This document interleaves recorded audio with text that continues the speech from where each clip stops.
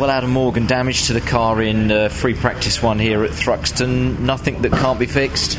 No, it's mainly cosmetic. Despite it being a fairly hefty impact, we got away with it, I think. Okay. So the lads are on it now. It should be all good to go for FP2. What happened, I suppose, is the question. Yeah, it was. We went for a race run.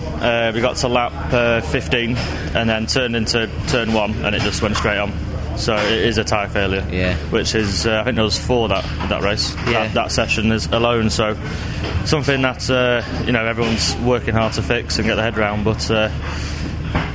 One of those things. Just frame of mind wise as well, Adam, when you're at a circuit like Thruxton that is notorious for its tyre wear and obviously the punches that can occur, does that put an element of not concern in your mind but doubt in your mind when you're actually taking part in free practice, qualifying and obviously ultimately the races?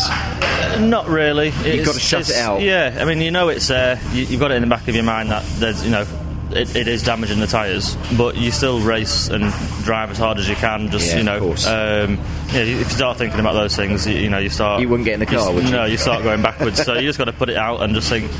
It's one of those things. It's motorsport. It's dangerous. And as you say, team are working frantically in the background. Free practice 2 should be okay. We're looking at qualifying. Yeah, no, FP2. FP2. Cool. That's what I've been told. So like I said, great bunch of guys in the garage, and they'll be working the socks off. Before lap 15, was the car feeling okay? Yeah, we've come with a already fairly much more conservative setup than we would do anywhere else. So we've got a bit of work to do setup wise, and obviously I've got to work on maybe my driving technique about the curbs and the trail braking and that kind of stuff to basically make the tyre last as long as it can. So we're all up in the office now having a bit of a meeting about it. Have a little chinwag. Yeah, I should get back to your meeting. Adam, thank you so much. Cheers, indeed. mate. Thank you. Cheers.